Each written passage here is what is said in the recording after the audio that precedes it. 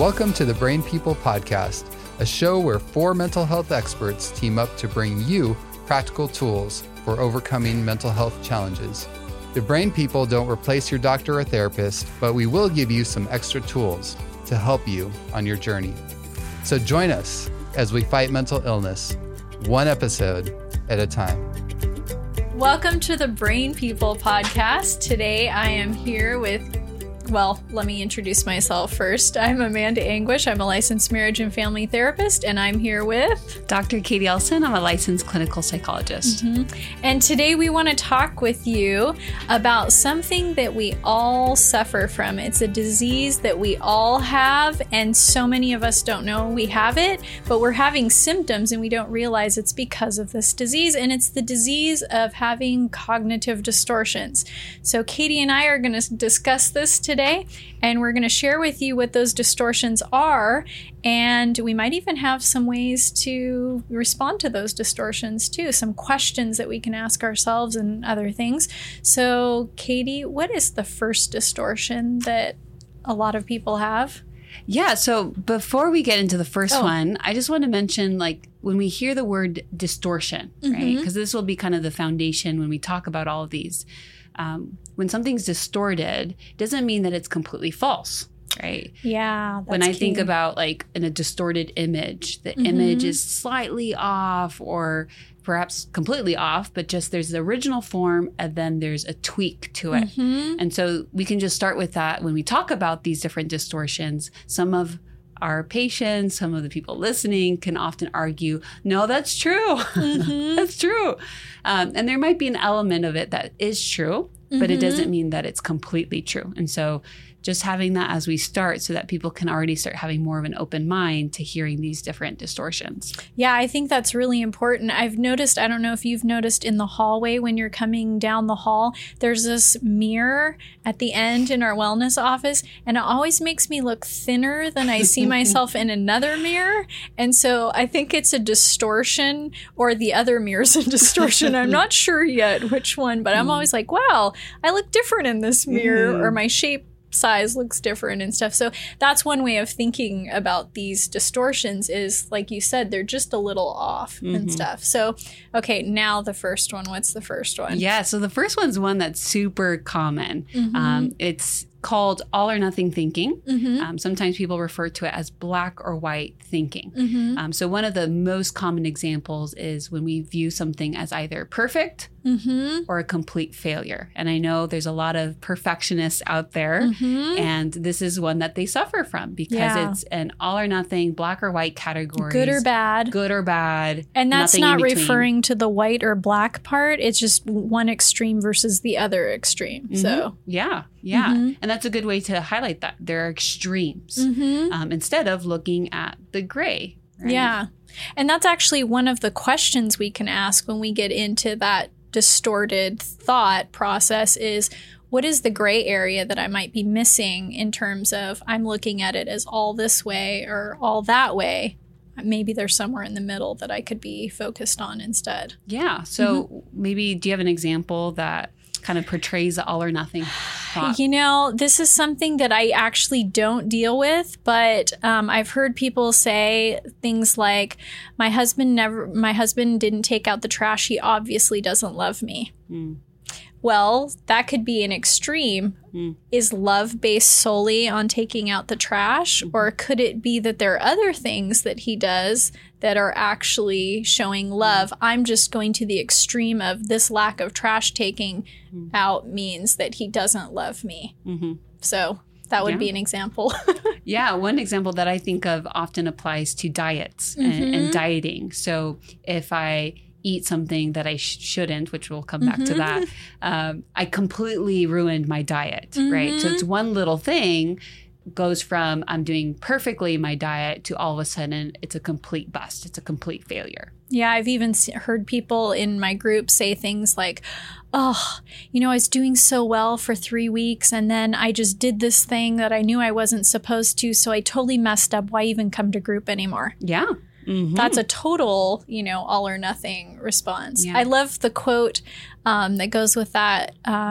When you find out you have a flat, why, actually I'm butchering it, but don't slash your other 3 tires just because you got a flat. That's an example of all or nothing thinking and stuff. I love that because none of us would actually slash our other 3 tires just because we got a flat. And we can already start seeing the impact of this type of, distorted thought. It's not just a simple thought. It really impacts then your other 3 tires. And so you just, or your complete diet or whatever it may be, because it's going from one extreme to the other.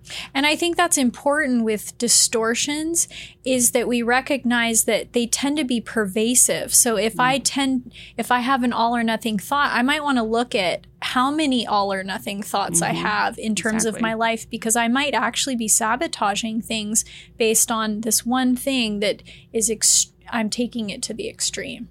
So how about number 2? And we're not going in any specific order.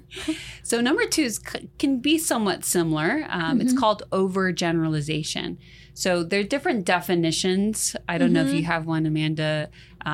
Sometimes ones that I read are not general enough. But one that is often used is that when you see some negative event, you predict that it's like a never-ending pattern of that event. So I like to think about it's like throwing a blanket over an event or a circumstance in your life. Yeah, that's true that there are some different definitions of it. And I'm trying to think of like a good example. Well, maybe we've all heard a lot of overgeneralizations even before we knew that they were a cognitive distortion, because what about like all women drivers? I don't even have to say the rest of it, but we know that that's a distortion because I'm actually a pretty decent driver. I'll ask your husband. What's another distortion that you can think of that would be overgeneralization?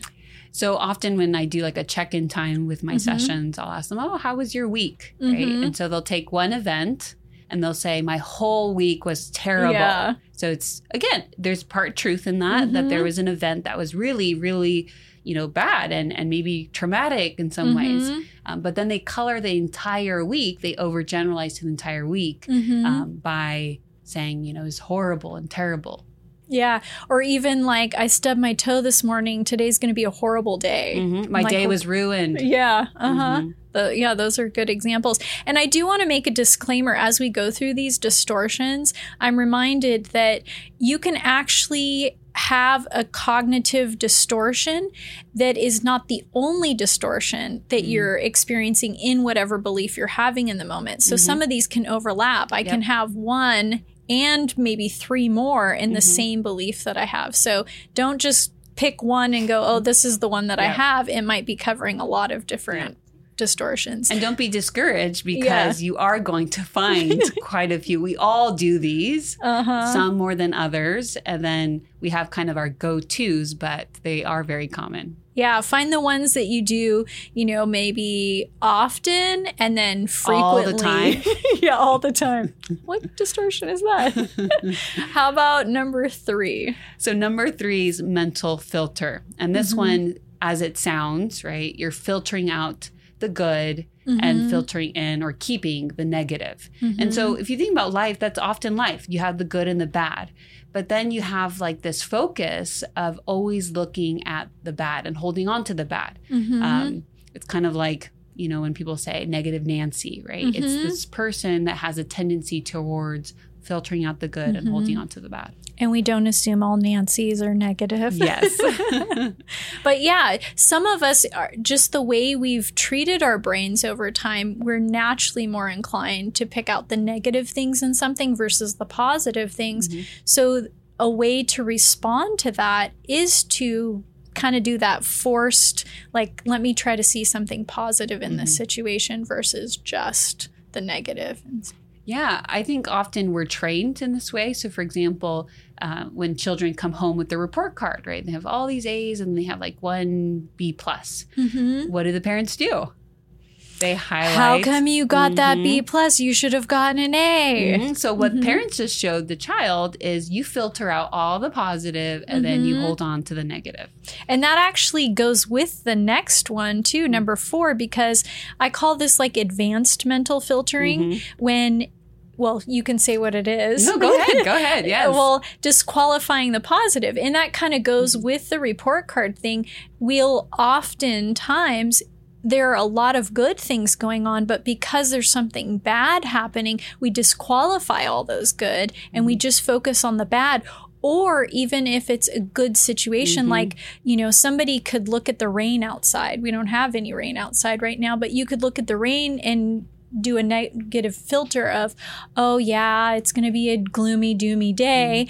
But then it could just as easily be sunny outside and you could say, oh, but we need the rain. It's a beautiful day, but I'm going to focus on the negative part of it versus all of the positives of it too. And there can be some positives in rain as well. And they say this distortion, the discounting the positives, is often one of the most dangerous, is because your life could be completely full of good things and still you look look at the good straight in the eye and still decide to discount it. So it's like people come and give you compliments, or you're being very successful in your career and then you're like, oh, it's just a fluke. Yeah. Or, it's just, my boss just likes me. Or, well, there's only, a few psychologists in this area. So that's why I got this award, or whatever it may be.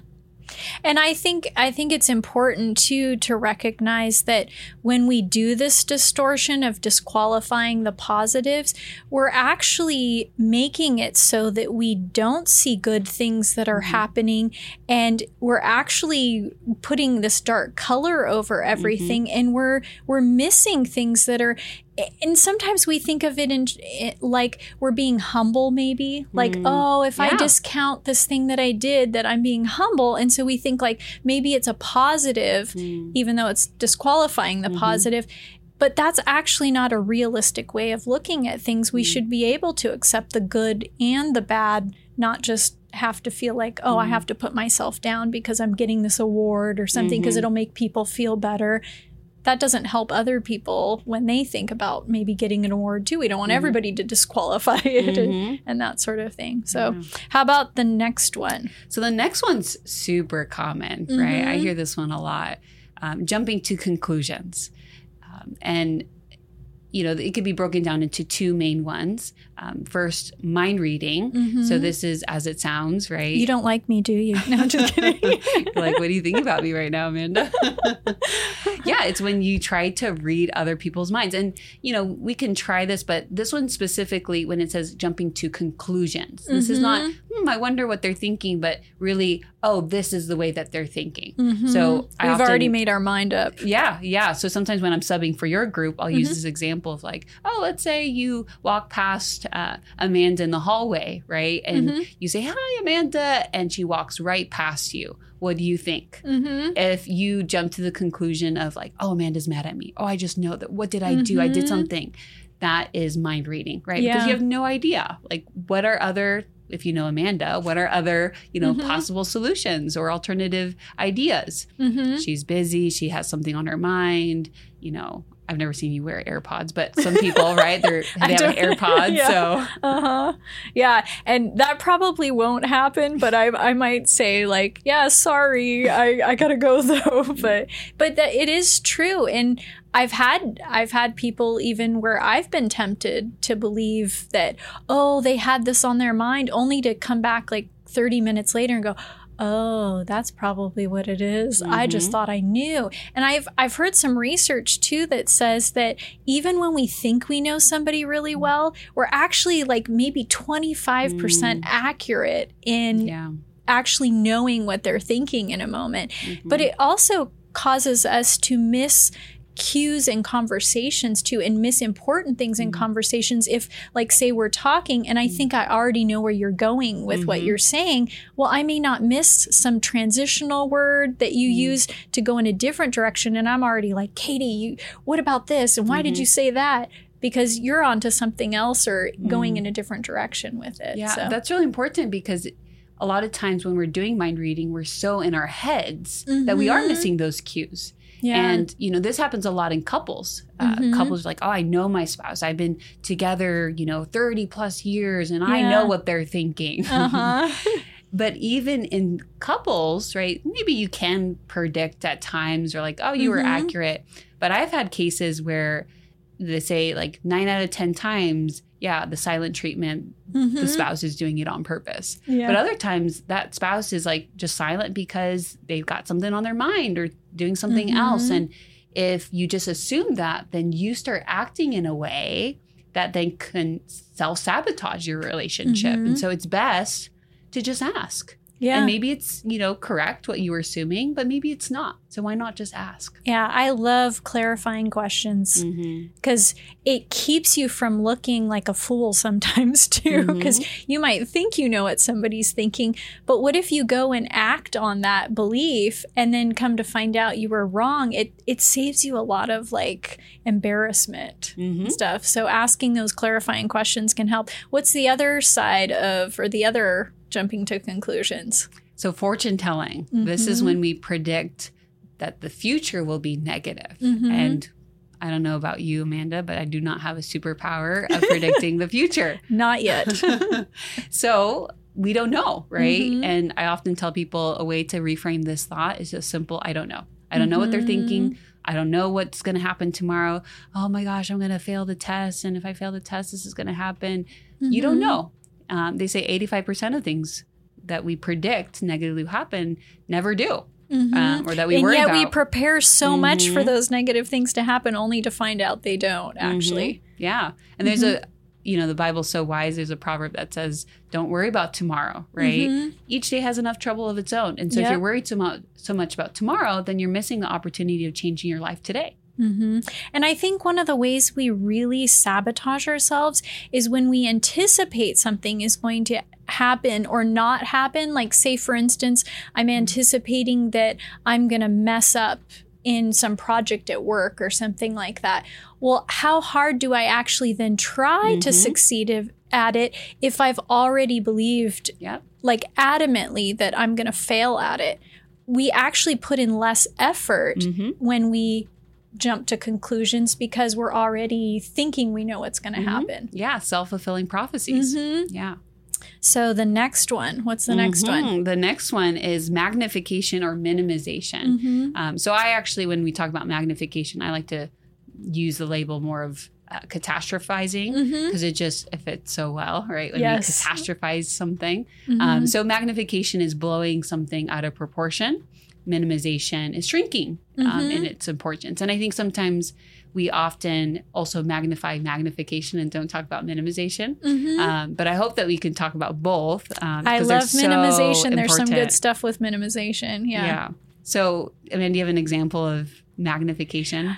Yeah, magnifying is when we, like, this is going to ruin my life or something like that, or this is awful, or this is horrible. I actually had a client once who was pretty much not quite catatonic, but doing a rocking back and forth and saying, this is horrible and this is terrible and this is awful. And this person's spouse was sitting next to them, like befuddled. What do I do? They keep doing this and saying this. And I went over and I sat down next to this person and I just said, that's interesting that you're saying this is horrible and this is terrible and this is awful. I said, can you actually think of something that would be more horrible, terrible, and awful than what's happening right now? And obviously this person wasn't going to say anything at this point because they were just caught up in the moment. But I said, what if there was a war happening right now and we were being shot at? And the person stopped and looked at me and it was like, yeah, that would be worse. So sometimes we say these things, but the sad part is then our brain responds to that and we get all kinds of cortisol and adrenaline pumping through us. And it does feel that bad because that's what we're saying it is. Yeah. And I like that you highlight that because some people, the arguments like, Katie, it's just words. Like, don't be picky on me. Like, if I'm horrible, like, just let me have my moment. It's horrible. I'm enjoying my sulk. Yeah. But you're right. It's what we speak, right? Our body responds to that. And so a simple way of correcting this is to change our language, make it less colorful instead of horrible, right? Boil it down to the truth. The truth is, okay, this is where it's not to minimize. It's hard, right? Yeah. Another one is, I can't stand this, right? Yes. Maybe it's a lot. It's a lot for me to handle right now, but I can stand it. Yeah. I like to tell my clients, when we get to this one, has anybody ever said, I can't stand this or I'm going to die if I have to do this one more time? And then I always ask them, what do we all have in common? We're still here. Mm-hmm. Yep. We have made it through that. And it's a good reminder that, oh, yeah, it didn't kill me. It didn't, take me under. I think, too, sometimes we magnify the importance of how something is going to affect us, too. True. Like, this is going to, like we said, kill me or hurt me or something, or even the importance of, I need this. That's a magnification versus I want it. Mm-hmm. And True. maybe I can afford it, and so I'm going to buy it. But when I keep saying things like, I need it, I might go broke because I've told myself I need everything. And that's a magnification of what we actually need. Mm-hmm. As a kid, my dad used to correct us. We're like, papai, which is Portuguese, papai, we're starving. And he'd look at us, he's like, you're not starving. You're hungry. Kids in Africa are starving. Yeah. I'm like, yeah, I'm hungry. Thanks, Dad. I wanted to be in my moment. But it's true because the impact that these thoughts have really impact just kind of how we feel in the moment, and then also our decisions, our behaviors. Yeah. And some of the people out there who don't have these distortions are going to look at us and go, really? Really? So we don't want to look foolish in front of people. That's the main motive. It helps. Yeah. It's an added bonus. How about the other one, minimization? Yeah. So with minimization, when we're shrinking its importance, this is like, I'm fine, or it's fine. And sometimes we do this for ourselves. Sometimes we do this to other people, right? So we also have to be careful when we say, oh, well, the kids in Africa, or, we're sometimes minimizing our experience. Suffering is different for each person. So, I tell people, if a kid's running, scrapes their knee and they're crying, are you going to go up to the kid and say, don't cry? Like yesterday, I broke my arm. Like that's nothing. No, you wouldn't say that to a kid, but we do that as adults, especially to ourselves. Yeah. And so some people have the tendency to magnify their problems. Some people have the tendency to minimize. And it's important to just take the problem as it is. Yeah. Even minimizing our feelings, like, oh, it doesn't matter. And sometimes we grow up in environments where we're taught to minimize our feelings because maybe somebody else seems to always be in a crisis. True. And so then we minimize even sharing our feelings or what we're going through with other people. I think it's important too, because these tend to be associated with cognitive behavioral therapy. And one of the myths with cognitive behavioral therapy is you just have to think positive thoughts. And so one of the ways that I think this is important that we minimize is also our responsibility in a situation. Like, oh, it's no big deal. They'll get over it. But maybe I have actually hurt somebody and I have to take accountability for that. And so I need to right that wrong, or I need to do something. I can't just minimize it because, oh, I don't want to deal with it. Yeah. And so these distortions really impact how we feel, but also our relationships. Absolutely. Yeah. So how about the next one after magnification and minimization? Yes. So emotional reasoning. I have some emotions coming up inside me just as I talk about this one. I struggle as a clinician with individuals that have this distortion. And the reason why is, let me describe it.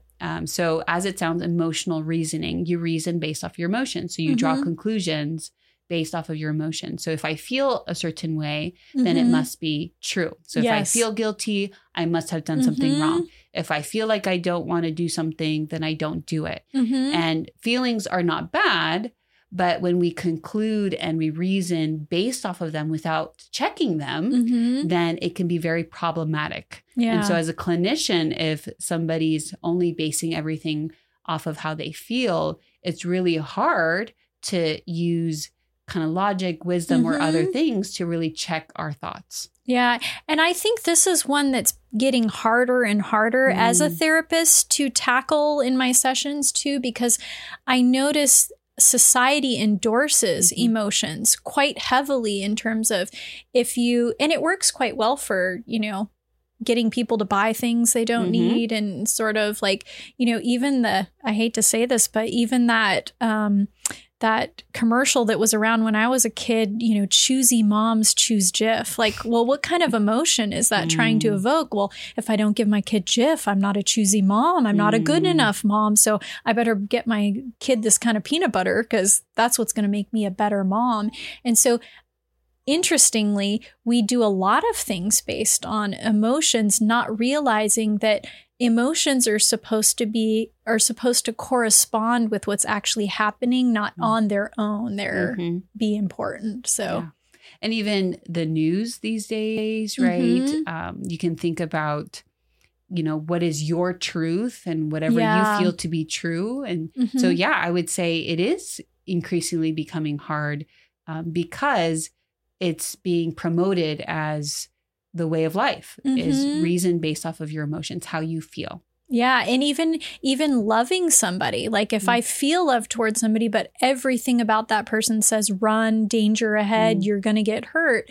Well, I'm going to go based on how I feel and stuff. So this one especially causes a lot of problems. And I think we all can have an easy time at having trouble with this one because if we're very focused on our emotions and maybe we've taught to be focused on how we feel, whatever makes you happy. Well, what if it makes me happy now, but it doesn't make me happy long term? Should I trust my emotions?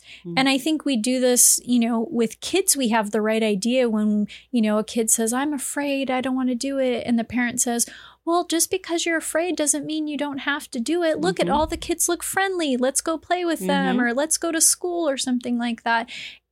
That fear doesn't necessarily mean that there's fear-based evidence that kid shouldn't do that thing. And so we encourage them to do it despite their feelings. And then they wind up finding out, oh, it's not that bad. Yeah. So, and sometimes, they're like, I'm afraid, I don't want to do something. And that fear is valid. So it's not the feelings, it's facts and then feelings. If the feelings don't match the facts, then we should not disregard them, but go, okay, let's put those in check until we do have the facts that go with that. Okay, that's a good one. We could spend a lot more time on that, I'm sure. How about should statements? Yeah, so I think should statements is another very common one. And as it sounds, should statements, we put a lot of pressure on ourselves by using I should, I must, ought to, have to, or we put that on others. Yeah. They should do this. They have to do this.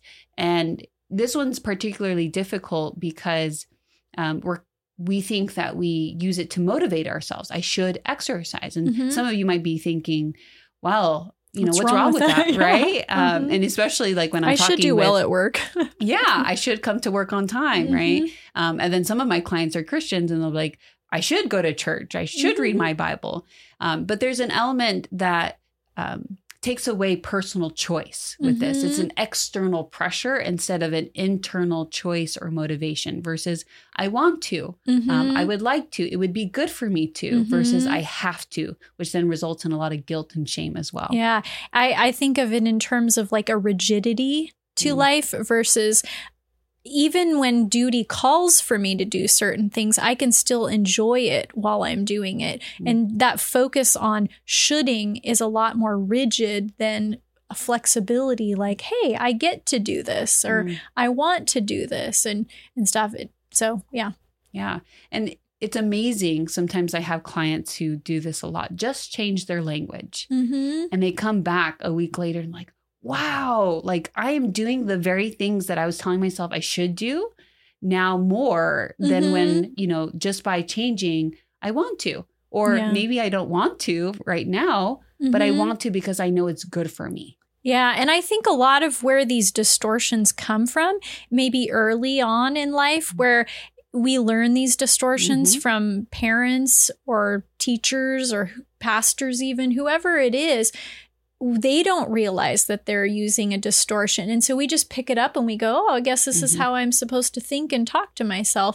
But in reality, maybe I could have joy in doing this and appreciate doing this sort of thing. So, and taking responsibility that life is it is my choice, right, to do something. There's no shoulds in life. And I don't need to put that on other people either, because that results in a lot of anger towards people. With, driving and someone cutting me off. A lot of the anger is because, they should drive this way. But, live life based off of how people are doing things, not how they should do them. Yeah. And sometimes we make our shoulding about things that really maybe nobody can control. Like, you should go faster. Well, we're in traffic and nobody can go over 20 miles an hour. And what is everybody supposed to do? Just like pull off so I can get through. And that's where the anger comes from, is we have these expectations that are beyond normal. So how about the next one? So the next one's labeling. So this is when we place a label on ourselves or on other people. And the way to catch this one is whenever there's an I am statement, right? Where you are. I am, so you stub your toe. Oh, I'm so stupid, right? That's an easy one, even when you know better. Yeah. Or you're driving again and they cut you off. Oh, you're such a jerk, right? We have these labels. But what's problematic about these labels is that you're basically attaching a label, an identity to someone based off of what they do or their behaviors. And even a one-time situation. I don't know that person that's driving on the road. I've had no other encounters with them. Exactly. And so it's basically kind of magnifying a problem by saying that's all of who that person is, including for myself. Oh, I'm stupid. Are you really stupid for stubbing your toe? No. What human hasn't done that? Exactly. I'm so human. That's what we should be saying. Yeah, right. And that's true. And we use this too, like the medical field is trying to change this.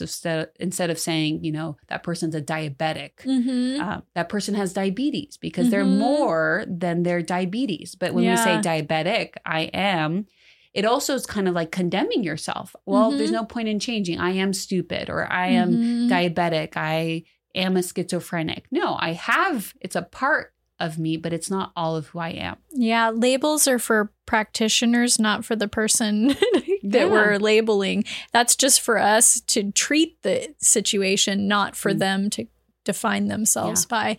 So I think it's good to remove some of those very limiting labels that we put on ourselves, because we wind up inadvertently acting more like the label too. I've heard people, in passing where, oh yeah, I'm depressed. What are you? And I'm like, that's not all that you are. Or even politically, I'm a Republican. Well, are you like every single other Republican or Democrat? Are you like every single Democrat? Or do I just have these views about these situations and stuff? And so it makes us almost more angry with each other too, because we don't know what variation of that label somebody might actually be when they're defining themselves. And we want to protect ourselves by having labels. Oh, if you say you're Republican, I know what that means. But it doesn't actually protect. It isolates, because we don't really know. And then we don't really get to know what who that person is and what that means to them. Yeah. And we even do this in the therapy world, just the us versus them mentality. Anytime you put yourself in the place of it's us or me and them, that's already separating and stuff. We're already labeling, but we might only be doing that based on one isolated situation. So, okay, we have one more. Yes, one that's kind of split in two. So it's personalization and blame. So personalization is when you personalize, right? So you take on responsibility for something that is not entirely your responsibility. Yeah. And then the opposite, blaming, is when you're putting the blame on someone else or other people when there is responsibility that lies on you. And so you can think about it's kind of two extremes. Now, with personalization, a good example of this is when, let's say, parents are getting a divorce and a child thinks it's all my fault, right? Is it the kid's fault? Very likely not. Yeah. And even if, maybe you have some role or you have an impact, right? But someone else's choice. Yeah, they still get to decide what they do with what you've done. Exactly. And I think one thing that I see that's very problematic for people is we take responsibility for how other people feel, how, other people's decisions or behaviors. Oh, I made that person mad. No, you didn't, right? Maybe you impacted, right? And you need to be responsible for your behavior. But when we're too responsible for other people, we also then don't focus on our own things. And sometimes I think this would be a good time to mention, sometimes if we're a people pleaser, we do take on that personalization. Yes. We think we're responsible for how people feel in any given moment. So we rush around trying to compensate for whatever feelings they might have, only to leave ourselves quite depleted of energy and even succeeding in some of the things that we need to do. Yeah. And I noticed a lot of people who struggle with this tend to also say, I'm sorry a lot. I'm sorry. I'm sorry. I'm sorry. Yeah. And it's interesting. It's like, wow, do you really think that you have that much power to be impacting and, influencing all these different people in all these different ways? And, but recognizing maybe I have some impact, but it doesn't mean I'm solely responsible for this person. Yeah. So then the blame side is when I can't seem to take responsibility for things and I choose to let other people be solely responsible for where I am or where the world is or whatever that may be. Yeah. So I often will hear, oh, I'm depressed because of my parents, or I'm depressed because of my boss, my job, or I'd be happy if my spouse did this. Yeah. And it's realizing, maybe those things have impacted you, especially, your parents, your childhood have impacted you, but you are an adult. You have the ability to make choices. And maybe adolescents are listening and they're like, well, maybe I don't. I'm not an adult. We all have an element of control in our lives. And so holding on to that and looking at the responsibility that does lie in our control and then managing that. And I think this is proven when you look at your friendship group or anybody, in fact, and you notice, like, even when some people are upset or seemingly upset, how does that person seem to be okay in the situation? And they're kind of rolling with the punches. Well, probably because they're not blaming someone. They're busy taking responsibility for their part and figuring out what they can do in the situation too. Yeah. So, well, we wrapped all of them up. Should I give them a bonus one? Yes, do it. So one of the ones that I see a lot of times is the distortion of self-worth is based on what I've done, what accomplishments I've had, what physical features I, tend to have or look like and those sorts of things versus just the fact that I'm a human being. That's what gives me value. And so we look at, oh, well, I'm not as pretty as that person, or I'm not as athletic as this person over here, so therefore no one will love me. But in reality, if I have anything to offer, I'm worthy. I have worth to me. And you can think of, sometimes it's hard to recognize this for us, but when we look at other people, if you came to me and you said, oh, I haven't done this, and so I'm not good enough, I would never think that all of your value was placed on whether or not you did that one thing. And I would be able to tell you that, but sometimes it's hard to recognize that in myself. And I love that quote by Eleanor Roosevelt. She says, you can't think any less of yourself, I'm paraphrasing, without your own permission. So in order for somebody else to say something about me and me believe it, in order for me to believe something about myself, I actually have to agree with it in order for that to have an effect. And a lot of times we do this, that distortion of my self-worth is based on something exterior versus just innately being a human being. So if you only take one thing away from today's show, remember this: if mental illness is a whole person problem, then it must have a whole person solution. I'm Amanda Anguish. And I'm Dr. Katie Elson, and you've been listening to the Brain People Podcast.